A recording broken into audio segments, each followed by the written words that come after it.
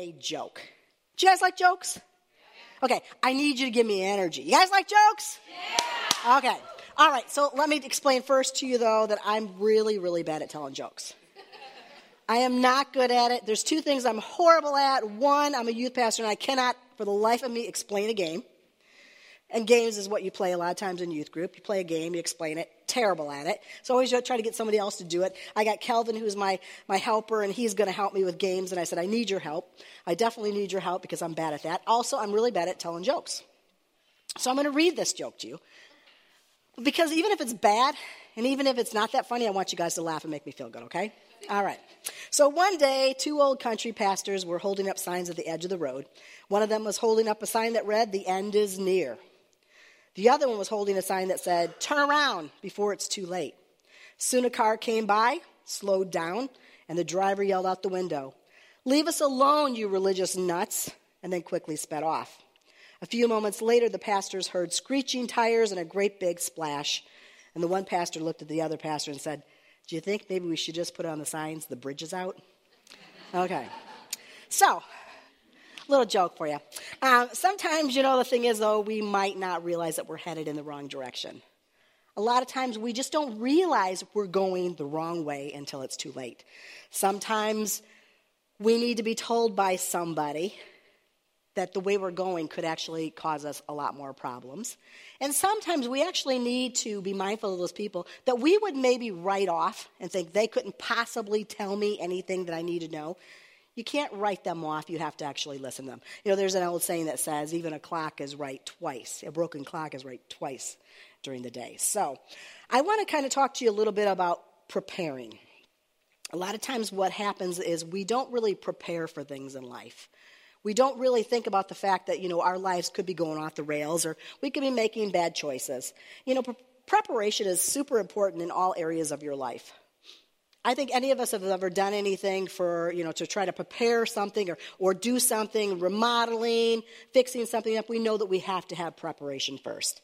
You don't start preparing painting a wall unless you prepared first, right? You have to prime the wall. Otherwise, what happens is you keep putting paint on and the wall keeps sucking it up and you don't get the paint going on smoothly.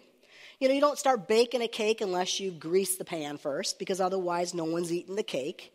It's just going to stick in there and it's not going to be so good.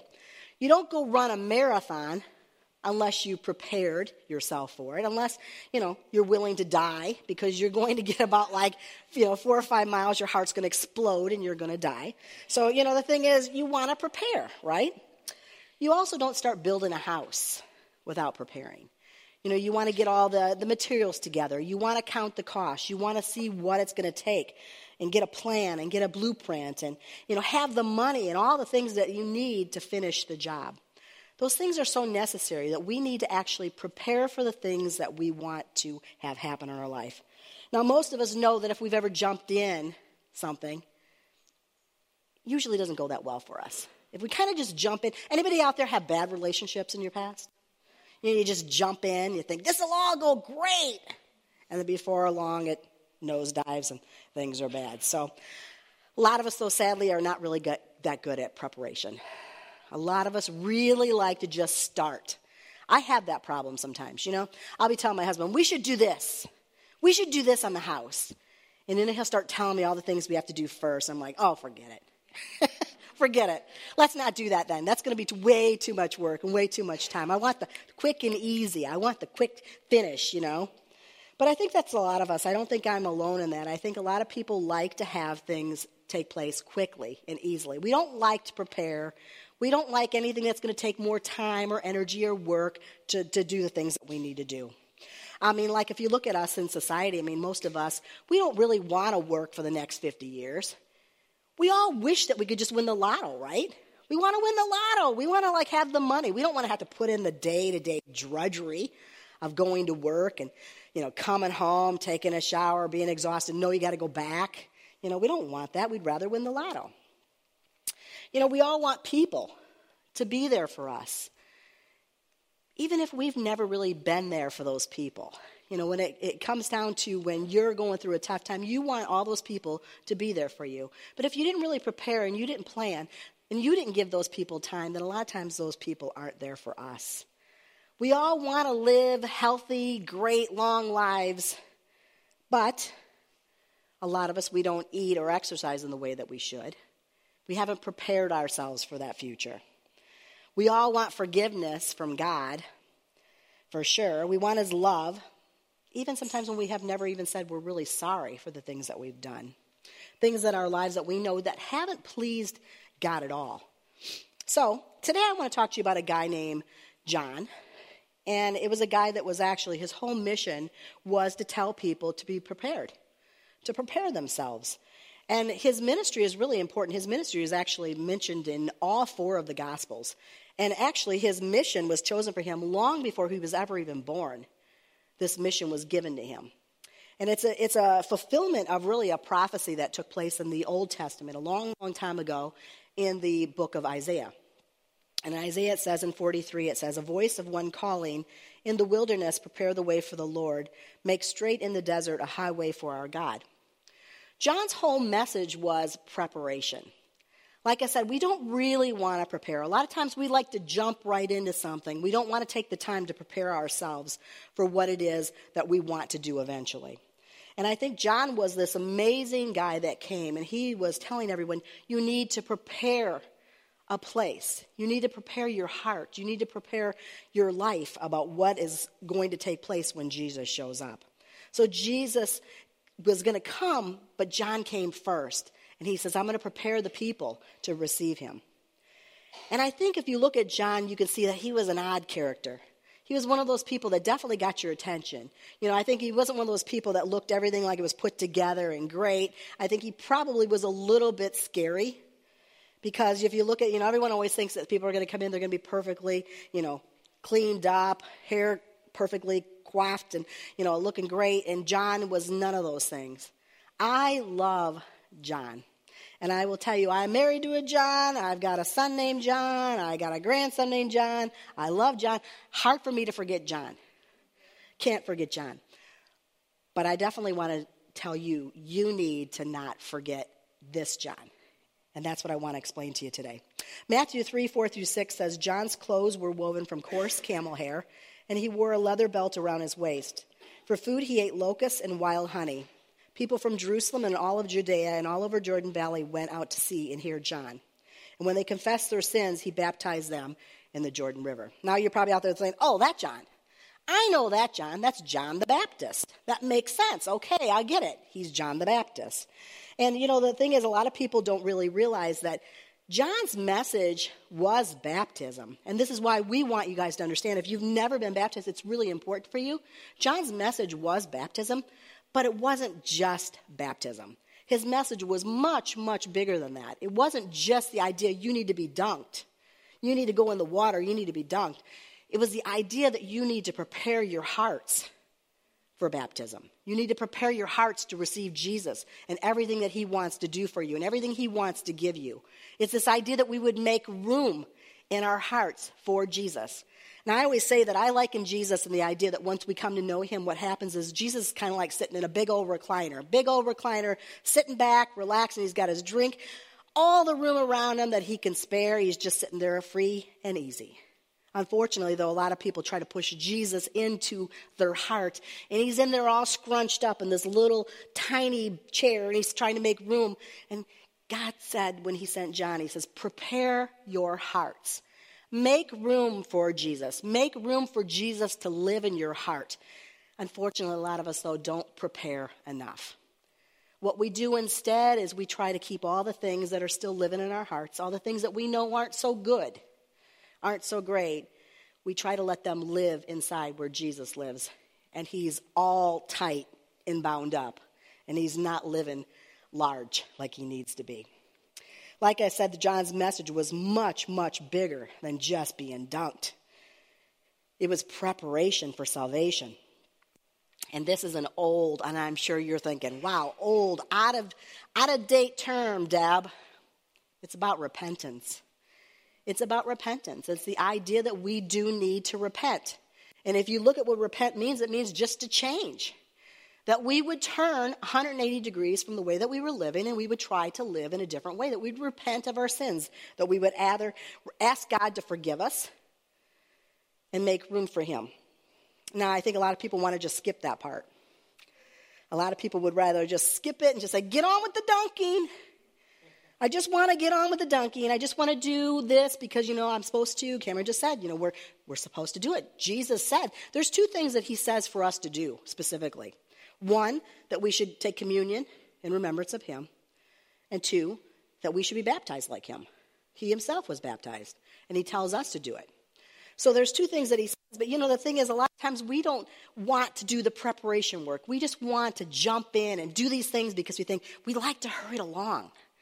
We want to skip ahead. We don't want to prepare too much because, we all are looking for that fast, quick fix in our lives. And I'm sure some of you out there have probably come to a church service before. I know I did in the past before I truly got what God wanted for me. And I tried to jump ahead. I tried to be like, yes, I want everything that Jesus has for me. I want to receive everything. But I wasn't really ready. I wasn't really prepared to let Jesus take over my heart. It was more about keeping little things inside and thinking, no, I want room for that too. I want room for this. I don't necessarily want Jesus to have all of my heart. I wasn't prepared correctly. The problem is, though, when we skip repentance, man, it's not going to work. It's just like greasing that pan, or it's just like priming that wall. Salvation, it can be ours, but you know what? You're going to struggle. You're going to struggle so much. You're going to it's going to be a fight. You're going to be trying to make it, and you are just going to be feeling like you're walking and just sinking in quicksand. There's something about really making room and preparing your hearts for Jesus that honestly makes this lightness in us, this freedom following him. I think what happens is when we try to jump ahead and we don't prepare ourselves, what happens is we make a mess of things. And I think I've met those people for so many years, and I can tell you after 25 years of following after Jesus, I've watched those people say that they wanted salvation. They wanted to follow after God. They try to jump ahead, and what happens, they've never really made room. They never really prepared their hearts. And they're still struggling with those same things over and over again. But they're still trying to say that they're following God. And what happens, they feel like these square peg in a round hole, a round peg in a square hole. They can't fit in. They just don't feel good about themselves anywhere. There's no freedom. There's no joy. There's no nothing. And what they'll do is they'll tell you, it's like, I followed that whole Jesus thing, and it doesn't work. And I'm like, no, you didn't. You didn't. You didn't follow Jesus because you never prepared your heart. You never planned for salvation. You never decided to make room for God in your heart. You just tried to jump ahead. The thing is, there's this idea. If you ever see a bulb, you never see when right before it goes out and it does that thing where it goes super bright. And it's like, wow, look at the light it's putting off. It's doing its job tenfold. But then what happens? Out. It went supernova. And then burned out. I think that's what happens in a lot of us that try to jump ahead in Christianity.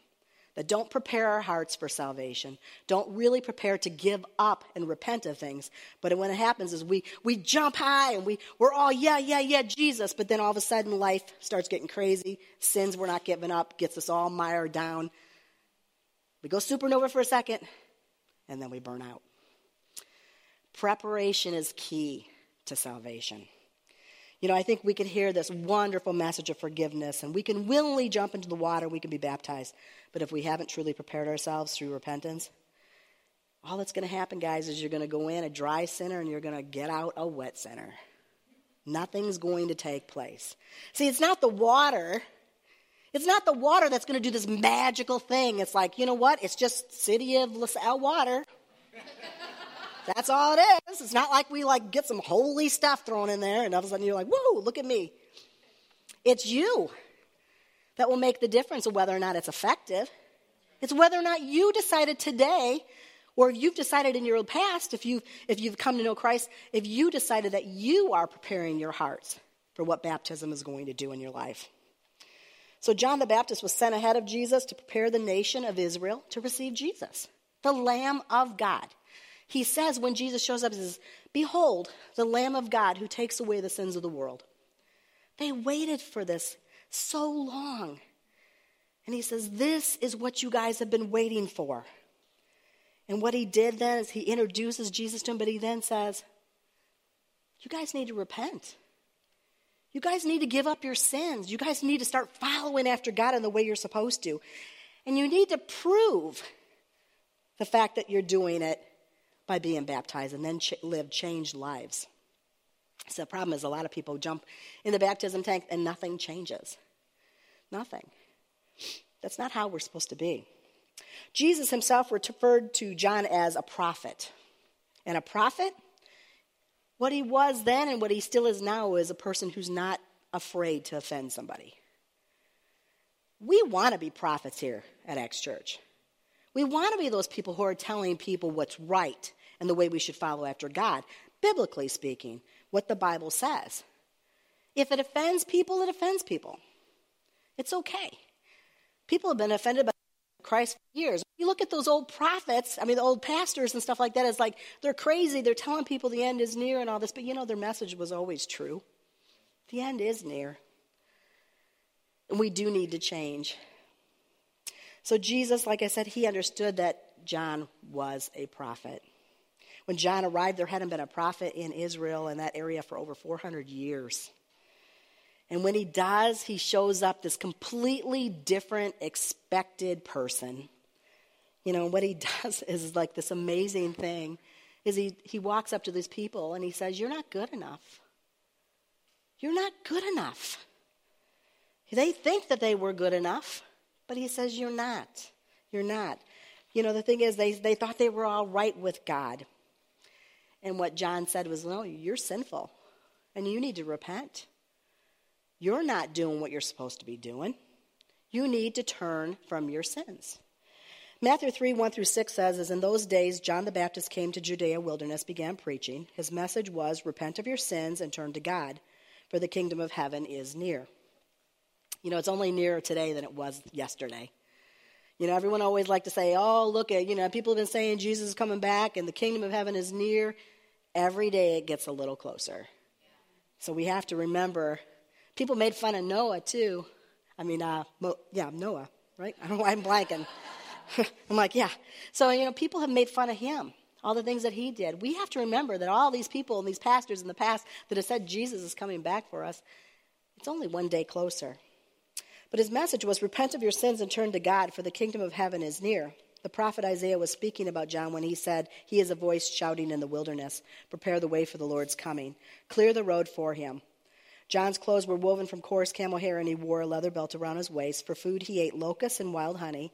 People from Jerusalem and from all of Judea and all of the Jordan River and valley were out to see and hear John. And when they confessed their sins, he baptized them in the Jordan River. John's message wasn't just be baptized, it was prepare your hearts.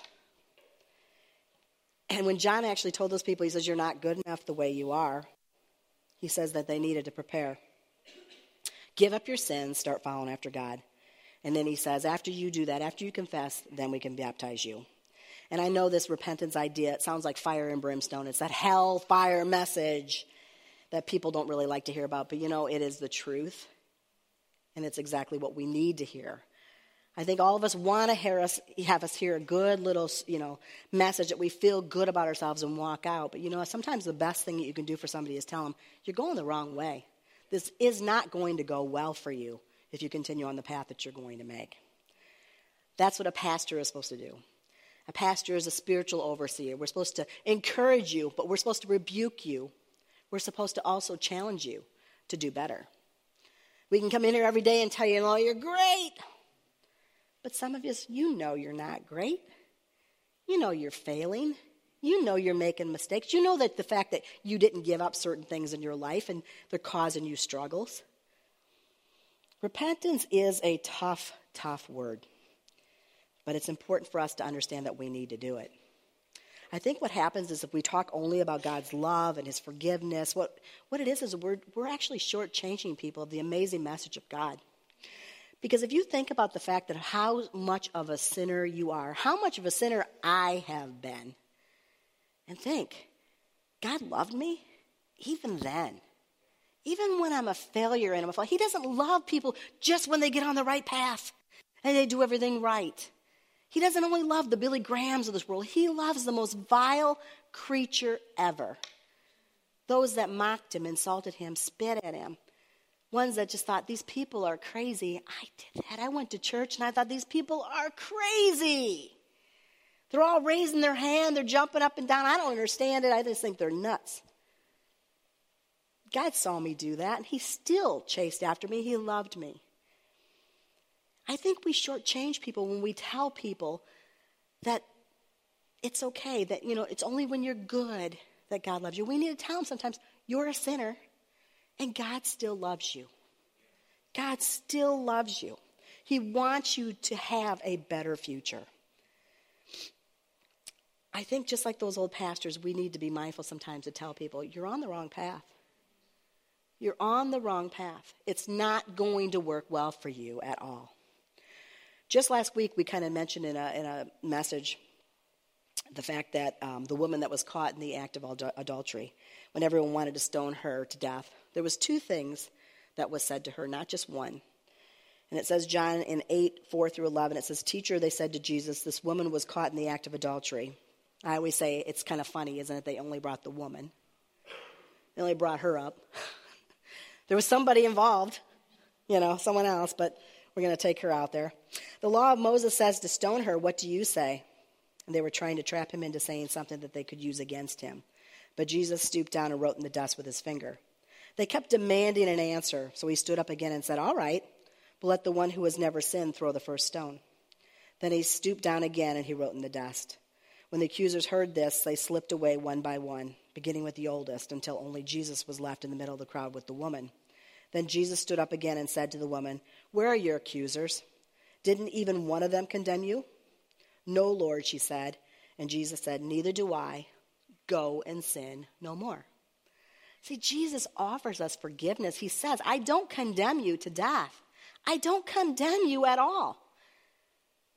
But he says, go and sin no more. See, we keep trying to put this forgiveness in, but leave out this whole part of go and sin no more. We have to get both into place to make it work, guys. We need to repent. And like I said, it's an old-fashioned word and people make fun of it, but it is so, so true and so relevant for us to understand.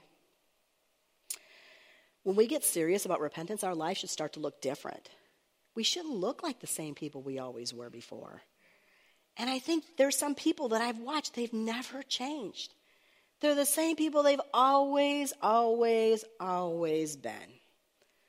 Nothing, they've never given up certain things. They're still doing the same things. They still think the same way. They still act the same way. They still talk the same way.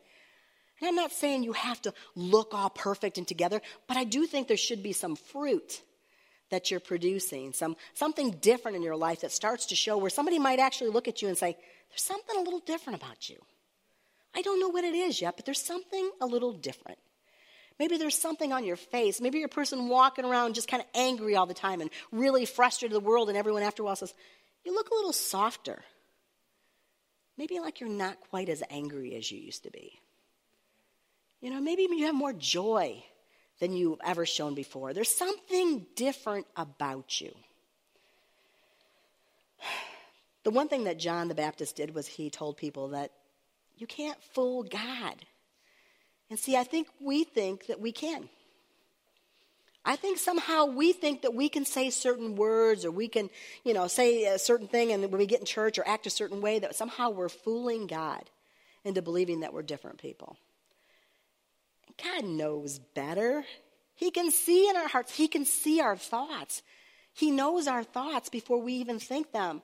And I think it's so crazy how we try to believe in our mind that somehow we can fool God into believing that we're changed.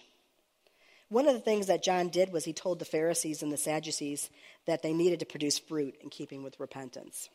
And like I said, that fruit, there's something different about you that you produced. And what he did was he told them that they weren't good enough just because they were Jewish, just because they were sons of Abraham.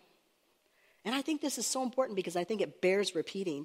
None of yous out there are good enough just because you're a Catholic, Lutheran, Presbyterian, AG, or even the word Christian. Just because you call yourself that doesn't mean you're good enough. It's not the label. It's not what's on the outside. It's what's on the inside that's going to make the difference. It's the fruit that you start to produce.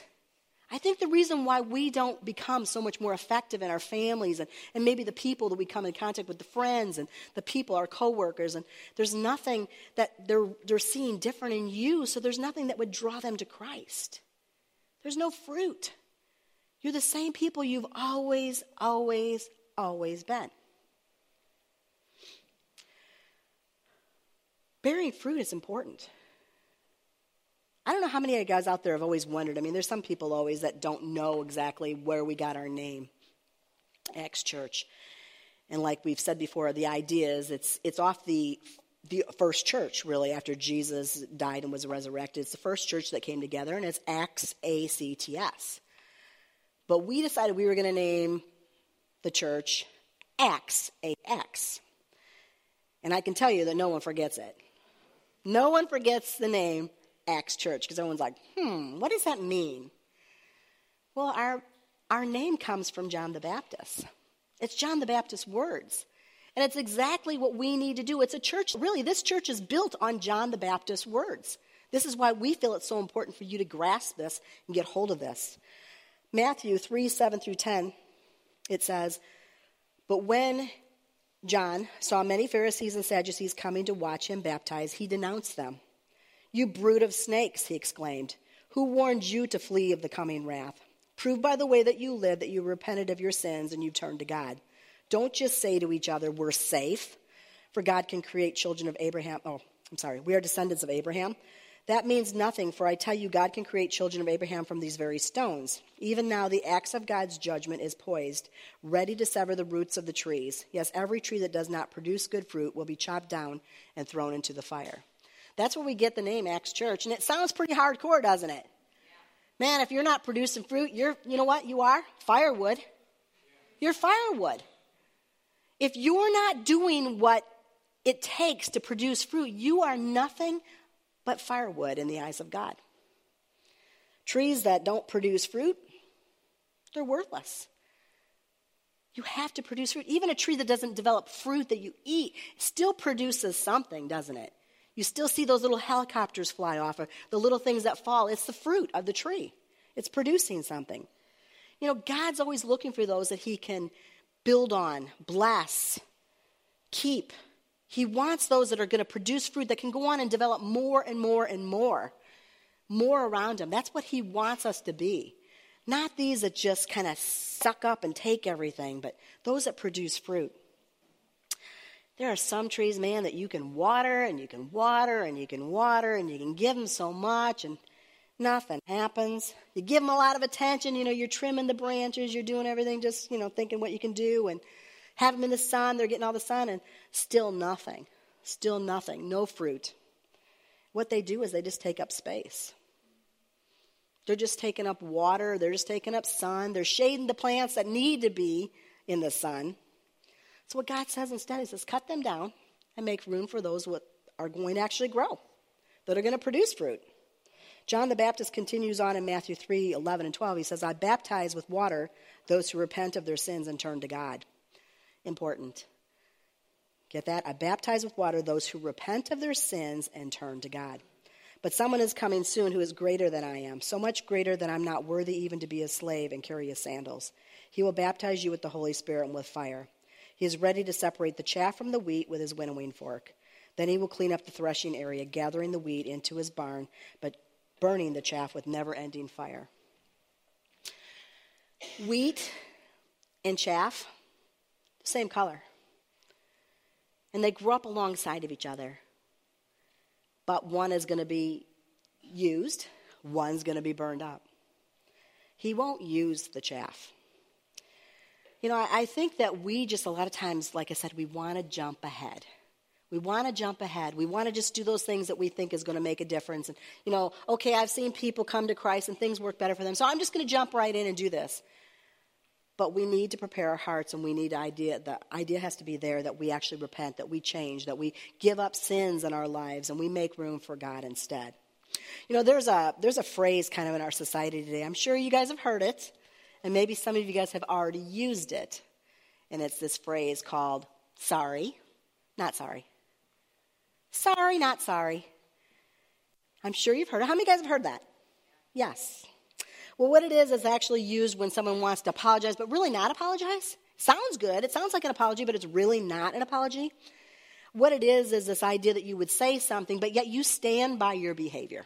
You stand by your words. Even if it said something that was offensive or did something or caused people harm, it's like, sorry, but I'm not sorry. I stand by everything I did. Well, let me explain to you. Sorry, not sorry will not work with God. Sorry, not sorry is exactly what people have done for years when they've jumped in that baptism tank. And it didn't work. Nothing changed in them. They were nothing but wet sinners. That's all they were, wet. Not even good enough for firewood. How crazy is that? But a lot of people, they just don't understand. They keep standing by this behavior and they think it's going to make a difference, and it doesn't work. Instead, what we need to do is we need to be honest before God. He knows your heart. He knows your mind. He knows everything about you. What we need to do is we need to be honest with God about our failings. And just say, yeah, I'm messed up. I'm messed up. You're not going to be perfect. Cameron mentioned at the beginning, we're never going to be perfect. The only way we're going to be perfect is when we someday reach perfection. We reach Jesus in eternity. But I will tell you, you guys are struggling harder than you need it to be. If you make room for Jesus, you're going to have a lot better life here on this world. You're going to be so much easier. Instead of sinking in quicksand and constantly stumbling over yourselves, you're going to find that you can live a life that's more filled with joy and abundance. Because he wants you to live with this freedom. And instead, because we have all these sinful things and these trappings, we're just bound up, and we can't go on in our lives like we need to. I want to give you an opportunity today to confess your sins to God. You know, these people that came and stood before John the Baptist, they all came down by the water. And when they were there, they actually all publicly confessed their sins in front of each other. You know how hard it would be in front of your neighbor to say, yeah, I steal from my neighbor. Yeah. I look at my neighbor and his wife and I think, hot. These people said some real, true confession sins in front of each other. We live this life today in our society that we all want to pretend like we're living this great, wonderful life, that none of us are failures and none of us are flawed. When we know deep down we're messed up, that we have things that we need to get straight before God. All of us do. I really want to give you an opportunity today to really just let God shine the light. You know, as Holy Spirit says, what he does is he shines the light on us. And if you open up your heart to him, he'll actually pinpoint and shine his light on some things that maybe you thought were okay. He says aren't so okay. You know, maybe some sins that you've kind of held on to a little bit in your life. And, you know, he says, no, you need to give that up. Produce fruit in keeping with repentance. The idea that your lives would change, that you could actually start to be more productive in your life and reaching others for Christ. I'm going to go down and I'm going to be up front. I'm going to pray for people. But if you yourself are going through something, if you know that there's sins that you need, you know, we're so afraid to be embarrassed.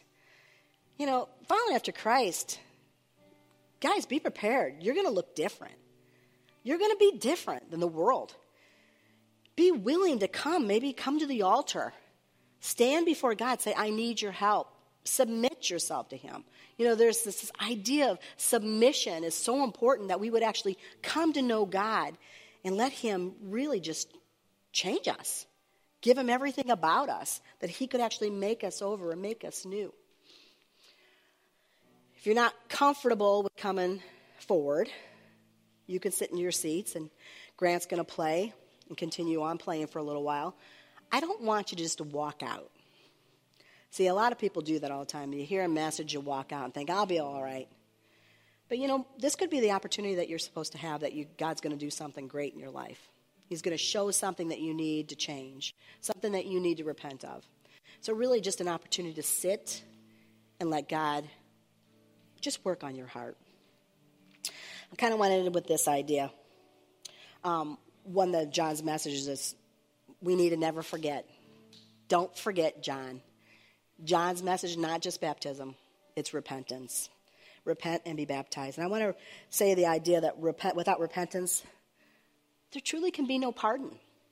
If you've not got rid of the sins in your life, truly you cannot be pardoned. It isn't going to work that way. There's an old story. It says 7 years ago, a murderer was sentenced to death. The murderer's brother, to whom the state was deeply indebted for former service, asked the governor of the state for his brother's pardon, and the pardon was granted. And the man visited his brother with the pardon in his pocket. "What would you do," he said to him, "if you did receive a pardon?" His brother said, "The first thing I would do is I'd track down that judge who sentenced me and I'd kill him. And then I'd track down the chief witness and I'd kill him too." The brother just looked at him, got up, walked away, kept the pardon in his pocket and said, "He doesn't deserve it. He doesn't deserve to be pardoned because his heart is still evil and wants to follow that path instead. He didn't deserve to be forgiven. He didn't deserve to receive a pardon." That's what we need to remember ourselves. Do we deserve that pardon? Have we really asked God to change our hearts? And have we given up those things that we know we're holding dear a little too tight and we're not making room for Jesus? I want to pray for you.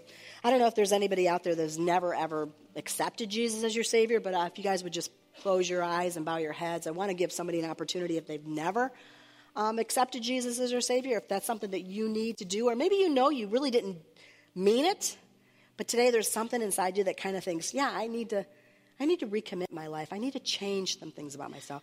If that's you, can you just raise your hand so we can see if there's anybody out there that needs salvation? Okay, I see you. I see you. I see you. Anybody else? I see you over there. I see you back there. All right. Well, I just really want you guys to just repeat after me a simple prayer.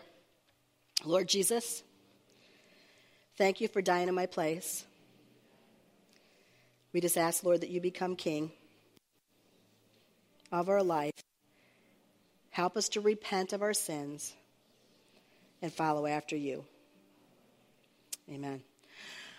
If you've already accepted Jesus, but you know there's things in your heart that you've not really removed, things that you're holding a little too tight to, I really just want you to sit here for a little bit, let God work on it, repent of them, ask him to forgive you, and then move on. If you've done that and you've never been baptized, if you've never been baptized, like Cameron said, do it. Do it, do it, do it.